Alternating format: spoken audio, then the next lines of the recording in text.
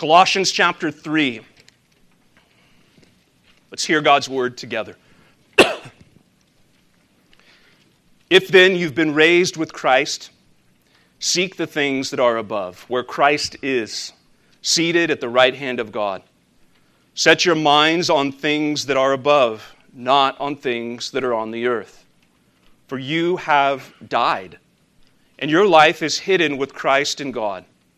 When Christ, who is your life, appears, then you also will appear with him in glory. Would you join with me in praying and asking that our God would help us to hear and receive his word, that it might bear fruit?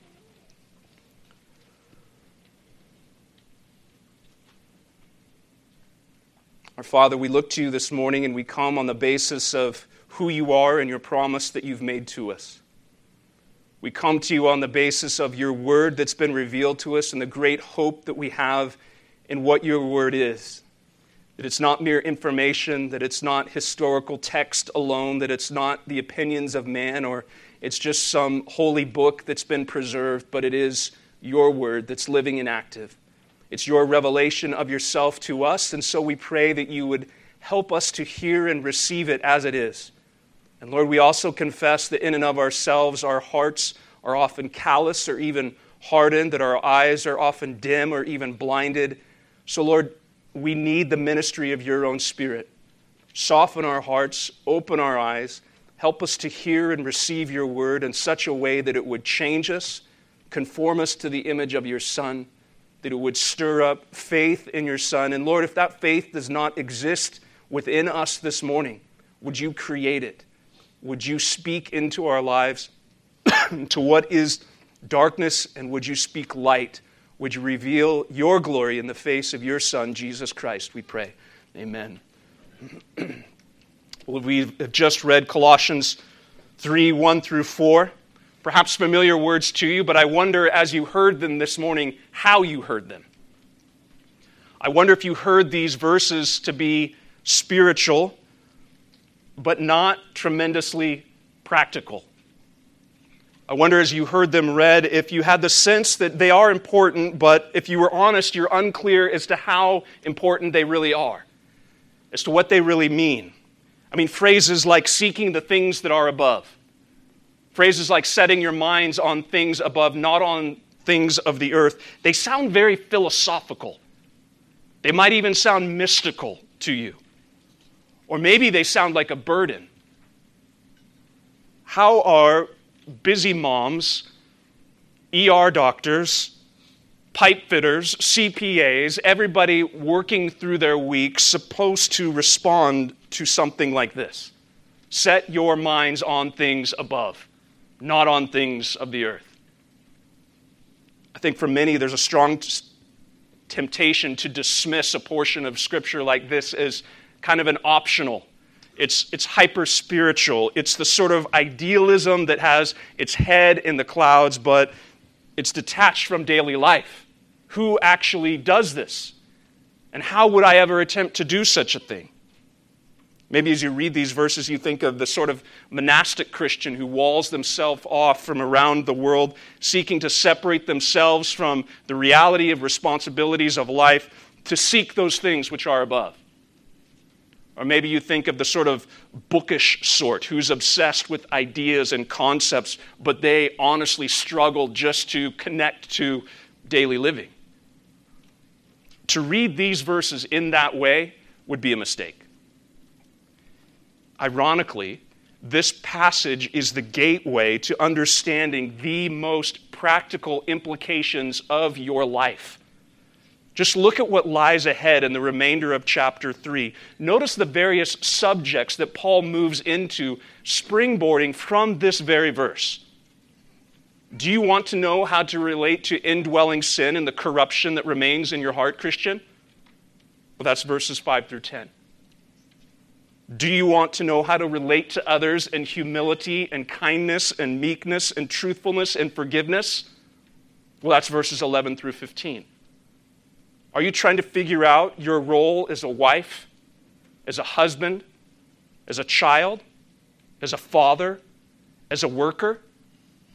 Verses 16 through the first part of 4. Every imperative, meaning every command that Paul gives in these coming verses, are grounded in the announcement of what we have in Christ.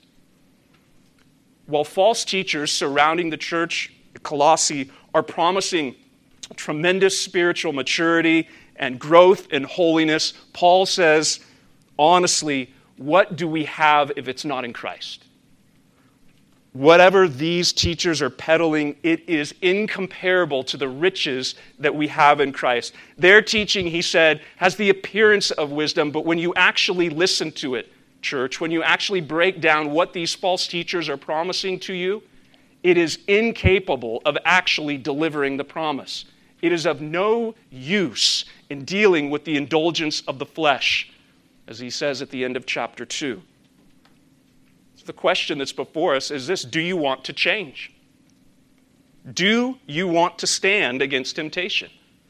Do you want the great assurance that you are loved by God and that you are welcomed by Him? Do you want the sort of joyful endurance that pulls you along in the midst of trial, in the midst of affliction and loss? Then you must lay hold of the truths that are here in Colossians chapter 3. And what is that truth? That truth is that unless Christians are so heavenly minded, they will be of no earthly good. That's essentially what Paul says. It's only by setting our minds and seeking those things above that we will enjoy the Christian life and that we will live faithfully in this world. Now, one of the keys to this passage is noticing the changing of tense. Paul is very clear in these 4 verses that certain things have already happened, past tense. That there's a glorious event that shall appear, future. And that there is something that ought to be happening in our lives presently. Do you see that in the changing of tenses and what Paul is unpacking here? And it's by that we could then approach this passage in this way and say, look, every Christian has a past. Every Christian has a future, and these realities ought to shape our present. Let's consider this passage through those 3 transitions. Every Christian has a past. Now, to hear a friend tell you that, hey, so-and-so, they really have a past, usually that implies some sort of negative background. But in this instance, it is certainly good. Christian, you have a past. And Paul mentions 2 massive landmarks in your past. You have died and you have risen. He says in verse 3, the first part, you have died, past tense. Certainly the death of Christ is of primary significance and importance when we consider the message of the Scripture. But not only did Christ die for His people, we also died with Him. There's something very important to recognize in what the Scriptures teach. Romans 6, verse 6, we know that our old self was crucified with Him in order that the body of sin might be brought to nothing, so that we would no longer be enslaved to sin. For one who has died has been set free from sin. Or as Paul says to the church in Corinth, to Galatia in chapter 2, I have been crucified with Christ. To say that we have died, to say that we have died to sin, to say that we have died with Christ is saying that we have died to the dominion of sin. That in our natural state, outside of Christ, we are in bondage. Our wills are in bondage to the dominion of sin. And sin is so much more than just doing the things you shouldn't, though it is that, or not doing the things you should, though it is that. It is ultimately your failure to live as a perfect image bearer of God. It is your lack of conformity to God's will, which is His law. And you are in bondage to that sin. You're in bondage, this incapable ability to please God as He designed. But having died with Christ, the bondage of sin is broken. The dominion of sin is removed. We are literally dead to the reign of that sin. It has no authority over us. It's dead to us. because we are dead to it. And what the scriptures teach is that this death happened in the past. It's not something that might happen to you if you follow these steps or you are faithful here, that eventually you can get to this point to where you are dead to sin. Christian, this has happened to you. Whether you realize it or not, if you are in Christ, the bondage of sin is broken. And what this means is not only that you have died, but as it says in verse 1, Christian, you've also been raised. When Christ was raised, he was triumphant. Triumphant over death, triumphant over sin, triumphant over hell, and we rose with him. We are then raised to new life. We're new creatures. We have new abilities. We have new desires. We have new appetites. Again, going back to Romans 6, verse 4, we were buried, therefore, with him by baptism into death, in order that, just as Christ was raised from the dead by the glory of the Father, we too might walk in newness of life. Christian, you have been raised. 1 Corinthians 15. But in fact, Christ has been raised from the dead, the first fruits of those who've fallen asleep. For as by a man came death, by a man has come also the resurrection of the dead.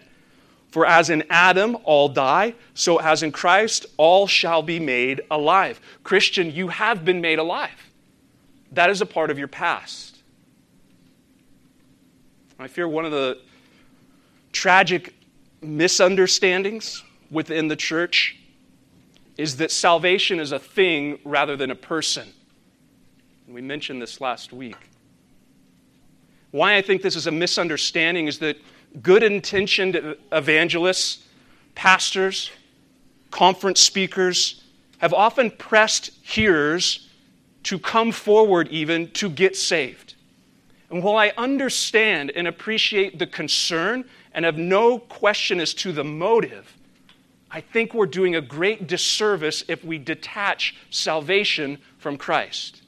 The sort of intentionality that says as if being saved or Christianity is just simply being handed a certificate of forgiveness. As some kindergartner moves from one grade to the next. Here's your forgiveness. Or as if Christ did something and now it's doled out to you. Here you go, here's your forgiveness. Would anybody else like some forgiveness? The damage that does is that it separates the reality of what we've been given from the one in whom it is experienced. When salvation is just simply an event or an experience, it removes it from the emphasis of Scripture. And what is that emphasis?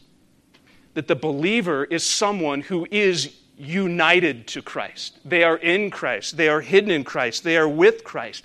And it's this vital union that Paul is pressing upon us here tells us we are enabled to live this new life. It's not just information of you were this and now this. You are united to him in such a way that you have a vital union. Whether you want to think of vine and branches, or a tree planted by streams of living water, or members of a body connected to a head, whatever image you latch onto within Scripture, it is clear that it is a vital union. To be saved is to be united to Christ. That means that it's not something that we work up for. It's not something that we strive to enter into. It's not some secret power that enables us to climb a spiritual ladder and then say, I've arrived. I'm in this new level of Christianity. No, if you are a Christian, you are in Christ. You are dead and you've been raised. You have a past. If we are united to Christ, then we are united to him in all that he has done. Everything that Christ has accomplished, you are wed to that. We've died with him. We've been raised with him.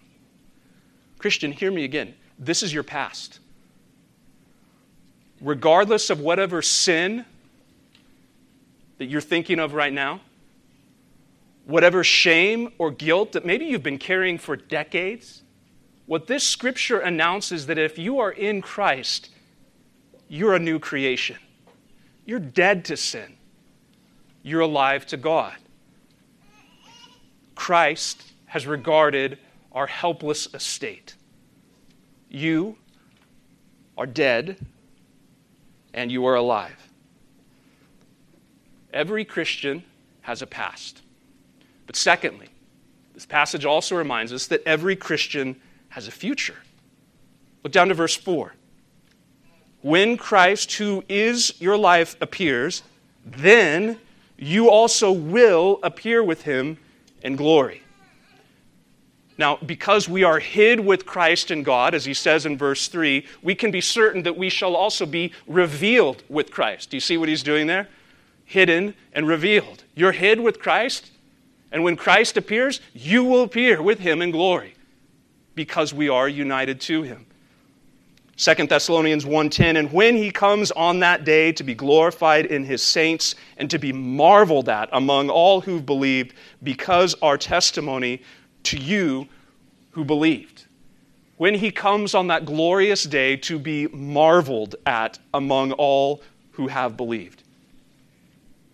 The second coming of Christ will be a general meeting of all saints of all time in all places. And those whose life is now hid with Christ will then appear with Christ in that glory when he appears. Isaac Watts was a pastor, a theologian, who thought often of the world to come. He's actually written a very accessible book called The World to Come, if you want to meditate more on this theme. He says, however mean or lowly and contemptible our Lord Jesus Christ might appear heretofore on earth, yet there is a day coming when he shall make a glorious figure in the sight of men and angels. However little the saints may be esteemed in our day and look poor and despicable in an ungodly world, yet there is an hour approaching when they shall be glorious beyond all imagination, and Christ himself shall be in them. In that day shall the Lord, our glorified Savior, be the object of admiration and wonder, not only those among the sons of men who believed in him, but before all the intellectual creation, upon all the account of his grace and manifested believers. Do you think often of this day? Saints in the past most certainly did, probably more than we do.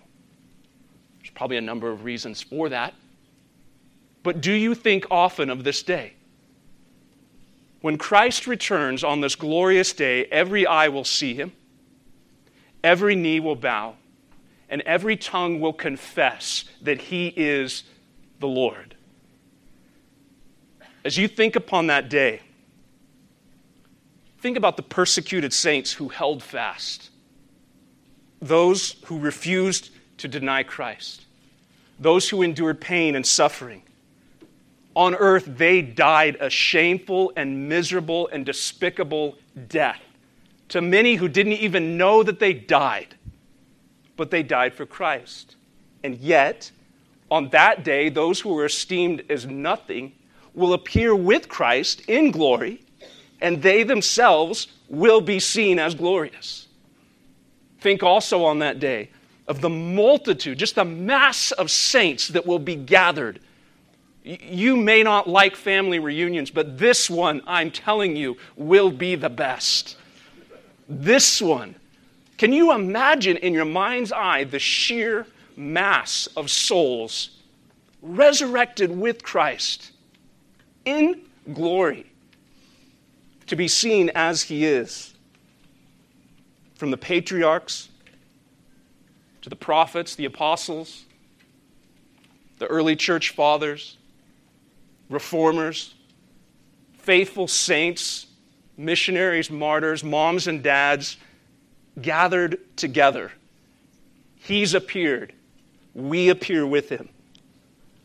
Think also, though, of the great relief and rejoicing that will come on that day in knowing that the corruption of sin and the defilement of evil will be no more.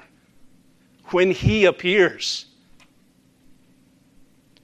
his glorious return, we will know by sight what we've held to by faith. As you've walked in temptation, and by faith you've said, no.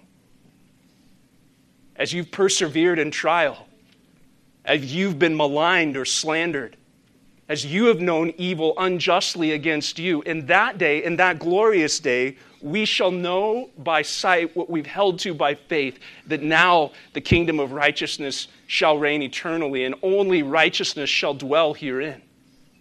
That's why we stand and we sing with great boldness, when he comes, our glorious King, all his ransomed to him bring. Then anew this song will sing, hallelujah, what a Savior. The person who sings that is confident that they have a future. And this is wonderful news. To be dead to sin, to be alive to God, to appear with him in glory. That is the best announcement that you could hear all day. But before we move on, I don't want you to be mistaken here. I don't want you to be mistaken into thinking that this is carte blanche good news for everyone. This good news is reserved for certain people. It's good news, but it's not for everyone. All of this comes only to those who belong to Christ, only to those who are united to him. And union with Christ is not some subjective, mystical experience where you must go and do something, or you must achieve something, or you must endure something. All of this belongs to those who are united to Christ, and only to those who are united to Christ. Then the question you should be asking right now is, how am I united to Christ? And the answer of Scripture is that it is by faith. It is by faith. This morning, Christ announces through his word that for all who are united to him, they're freed from the bondage of sin, that they are most certainly assured that the penalty of sin is removed, that the guilt of sin has been taken care of, and they shall dwell with him in newness forever. That is known by faith. It is known by hearing the promise and responding and saying, I believe that. I choose to believe that what is true of me, I'm a sinner, and what's true of God, that he's faithful to his promise, I'm banking on. That's how you're united to Christ. And that's how this promise becomes something for you. If you're unclear about that, or if this has sparked your interest or maybe more questions, this is a wonderful lunchtime conversation to bring up with maybe the person who you're sitting next to, or the person whose house you're going to later today. You follow Christ. That means you're in Christ. What does that mean for me? Parents, this is a wonderful conversation to take up with your children as well, isn't it? There's wonderful promises given to us in the Scriptures. How do we receive them? By faith. On the validity of God's character, on the graciousness of his revelation. Every Christian has a past. Every Christian has a future. And lastly, this is to shape how we live in the present. Notice how the statements of fact become the motives for the commands. The pattern of this is true, therefore this must be true of you. That's the syllogism here. Look at verse 1. If then you've been raised with Christ, seek the things that are above, where Christ is, seated at the right hand of God. Verse 2, set your minds on things that are above, not on the things of the earth. For you have died, verse 3, and your life is hidden with Christ in God. The imperatives are sandwiched in between the indicatives, meaning the commands are wrapped around the promises, or in between the promises. The emphasis of the commands are made by way of contrast. What is below, what is earthly, is to compare to what is above, what is heavenly. And no doubt this letter is filled with heaven. Chapter 1, verse 5. Because of the hope that is laid up for you in heaven. Chapter 1, verse 20. And through him to reconcile to himself all things, whether on earth or in heaven, making peace by the blood of his cross. Chapter 4, verse 1, Masters, treat your bondservants justly and fairly, knowing that you also have a master in heaven. You have a past, you have a future, and that past and that future is to shape how we live in the present. How, Paul? Seek those things that are above. It's the first thing he says. In verse 1, seek the things that are above. Let me be clear here. Seeking the things that are above, it's not escapism. Do not think that to think of heaven, to long for Christ, to long for his return, is escapism. Not any more than a child longing for home or a husband longing for his wife. We seek the things that are above because our hope is laid up in heaven, because our reconciliation has affected even unto heaven, that our Lord Christ has the dwelling in heaven. And most plainly, what Paul says here, this is where Christ is seated at the right hand of God. Now, to say that Christ is seated at the right hand of God is a reference to a portion of Scripture that's in the Old Testament that is the most quoted Old Testament portion in the New Testament. And when that happens, that means we pay attention. If there's one portion of Scripture that gets brought up again and again and again and again in the New Testament, that's God's way of telling us this is really important. It's Psalm 110. Psalm 110, verse 1, where Yahweh tells Christ to sit at his right hand, ruling in righteousness over the nations. Psalm 110 is referred to more than any other Old Testament passage because it speaks to Christ and his exalted position as the Redeemer and Rescuer of God's people. The glorious reign here that we're speaking of is known as the session of Christ.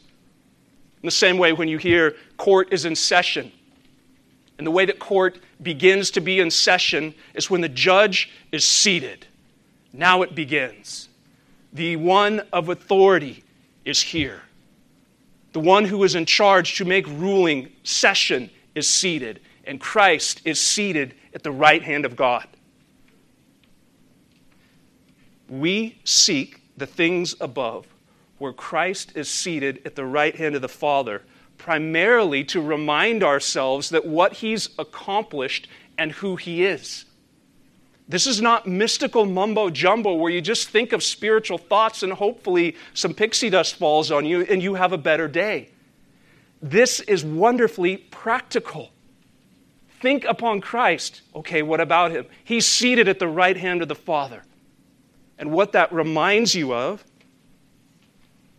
is that he's in a place of authority. And that he's also in a place of rest. That he's sat down. We're not seeking this in order to possess it because we're already united to him. We're seeking to make it ours.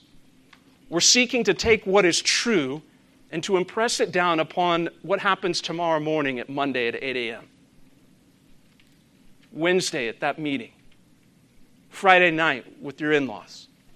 All of the various events that fill our calendar. That we are taking the reality of Christ's rule and we are pressing it down upon where we live. Seek the things that are above, where Christ is seated at the right hand of the Father. Be honest with yourself. How much would your anxious thoughts, your fear of the future, your worry over the unknown, your concern about health, finances, relationships, political corruption, how much would those things be quenched if right now the heavens were tore open and you saw the risen and majestic Christ seated on a throne? How much would all of that change in light of that reality? Christian, it's true. Seek those things that are above, where Christ is seated at the right hand of the Father. That is Paul's aim here. Fix your gaze upon that reality and remind yourself of what that means. He is in a position of authority. We say with the psalmist, my God is in the heavens. He does whatever he pleases. It's a position of rest and that he's offered for all time, a single sacrifice for sins, and he has sat down at the right hand of God, as the author of Hebrews says. My atonement is accomplished. My forgiveness is secure. My reconciliation is complete. The Savior has taken a seat and said, it's finished. How often we need to seek these twin truths that God is sovereign and that Christ has offered himself for me, a sinner. The power of God and the pardon of God ought to fill your thoughts. Seek it in such a way that it becomes the shaping force of your daily reality. Lord Jesus, help me to see my role and my responsibility as a husband and a father in light of your exalted reign. Father, cause me to use this freedom of schedule that you've given to me in light of Christ's righteous rule. Lord, help my declining health, my rebellious daughter, my unrighteous boss to be seen under the righteous reign of Christ.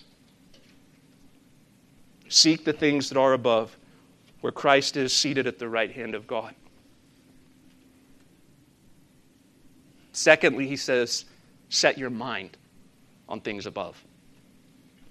Now, this is an elaboration of the same point, but with a slightly different emphasis. In contrast to setting our minds upon the earthly regulations, the old covenant restrictions like the false teachers were requiring there in the end of chapter 2, the Christian, in contrast to that, sets his mind on things above. Now, when Paul speaks of the mind, don't misunderstand what he's saying. He's not speaking about mere intellectual process or bare thinking, but thinking in order to engage the will. Perhaps the translation you memorized was set your affections upon things above. I think there's something helpful in that. This word affections is something that has been used by Christians for hundreds of years to talk about not just our emotions, not just our mind, but the way that the mind affects what we want. Set your mind on things above. And for Paul, thinking, whenever he uses this term, it's always connected to the way that we live our lives. This is not detached intellectualism. This is a Christian whose mind is filled with the truth of Scripture to live in a certain way. It's not an exhortation to be so heavenly minded of no earthly good, but so heavenly minded for earthly good. That's exactly what we want. Meaning, a mind that is fixed on what is true, a mind that's fixed on what is the spiritual realities of who I am in Christ, so that it shapes who I am on earth. Fill your heart with Christ. Set your mind on the realities of who he is and what he's done. Where should you begin? For starters, just review what Paul's already said in the context of this letter. Are you looking for ways to help give you tangible handles to say, do I just picture Christ on a throne? No. What has he done? Who is he? Go back to Colossians. What have we been given? Chapter 1, verse 5. We have a hope that's laid up for us in heaven. Meditate upon that. Verse 12. We're qualified to share in the inheritance. Think upon that for a morning. Verse 13. We're delivered from darkness and transferred into the kingdom. We have redemption, verse 14, and the forgiveness of sin. Okay, well, who is Christ? Think upon that. Verse 15, he's the image of the invisible God. He's the creator of all things. Verse 17, he's before all things, and in him all things hold together. Verse 18, he's the head of the body. He's the church of the church. Verse 20, he's the great reconciler. He's the one who makes peace through the blood of his cross. Verse 22, he presents us blameless and above reproach before him. Set your minds on things above. Christians, set your mind on these things. Flood your mind and fill your heart with the truth of Scripture. What do you do when you're overtaken by sin? Set your mind on redemption. Set your mind on the promise of the forgiveness of sin. Set your mind on the fact that in Christ you are presented blameless and without fault before the Father right now. Not 24 hours from now after you beat yourself up for that sin that you've done, but by grace, through faith, you lay hold of what is true right now that's been accomplished. Set your mind on that reality. What do you do when trial, affliction, even the reality of death come for you? Set your mind on the fact that He is the firstborn from the dead, that He holds all things together, and that you have a hope laid up for you in heaven. These verses are not subjective mysticism or pietism wrapped in idealism. They are the hope and the foundation for every believer. The great need for the church, it's not new programs or strategies, it's new people. The sort of people who've been united to Christ by His death, burial, and resurrection, His session, and His glorious return. The sort of people who are then enabled to gladly love neighbor and serve others, endure suffering, rejoice in trial, and give generously because they are convinced of the one overarching truth that rules their life. My life is hid with Christ in God. And everything else that comes at me or that I walk through is dominated by that truth. If we are united to Christ, then we are united to Him in all that He's done for us. If we are united to Christ, then we share in His life, in His death, in His burial, in His resurrection, and His eventual return. All that Christ has accomplished, all that Christ has secured, all that He provides as our mediator, and all that He shall establish upon His glorious return is ours now by the very essence of our being united to Him. It's not something you must achieve, something you must work harder for. It's something that Christ has accomplished and is yours to enjoy now by grace through faith. If this is true, how might your life be transformed by laying hold of this truth? Well, for one, it should give you great confidence in the inevitability of your transformation. Has God begun a good work in you, Christian? Then He shall complete it. It's as good as done. When we're united to Christ, the whole of His earthly life is made available to us, not simply to compensate for your past. Like, here's a bunch of bad stuff you did, but put Jesus on the other side, it's going to work out in the end. It's not just simply His earthly life given for you to compensate your past, but to actually sanctify your present life so that our own past doesn't dominate our present life. Some of you need to be reminded of this because you continue to live with the dominion of sin that was your past. Your life is not dominated by the sins you've once committed or the sins that you've been saved out of. Your life is dominated by the fact that you are in Christ. That's what it means to be a Christian. In being united to Him in His death and resurrection, I've undergone a massive transformation. And Christians, so have you. I no longer live for myself, but the one who gave Himself for me. I've crucified the flesh with its evil desires, and I now engage in a Spirit-led war against the flesh, living by faith in the Son of God. It's great confidence in our transformation. But this truth should also be great protection for you in temptation. Whether we realize it or not, being united to Christ is one of the strongest pieces of armor that we have as we engage with temptation. Joseph had some idea of the sense of this, though not as glorious as we have it. Do you remember when the advances continued to come against him with Potiphar's wife and his response? How could I do this great sin? Christian, how much more so do we have an even greater and all greater motivating thrust when we say, I'm united to the Lord Jesus? How could I? Not out of guilt or shame, but why would I? It's a protective guard in the midst of temptation to remind ourselves that we're not drugged down by all of the earthly realities that would say the lust of the flesh, the lust of the eyes, and the pride of life will own you. But I am united to Christ, the same Christ who's seated at the right hand of the Father. Not only I should not, but I do not have to. It's a protection in the midst of temptation. But this truth also, Christian, is a great comfort in the midst of sin, especially the moments right after sin. As those united to Christ, we grieve over our sin. We confess and repent of our sin. And we find the assurance of pardon in the great promise of the Father's good pleasure over us as we're in Christ. Christ was died, he was buried, and he rose on the third day. The penalty for sin, it's been satisfied in the death of Christ. The favor of God is upon my life, and it's as certain as the resurrection of Christ. It's not left to be doubted. This is great comfort in our sin, that we need not do penance. That right now, in Christ, you are forgiven. You are welcomed by the Father. And that moves us from the grief of our sin and what we've committed, and it moves us into the assurance of pardon. That grace motivates holiness.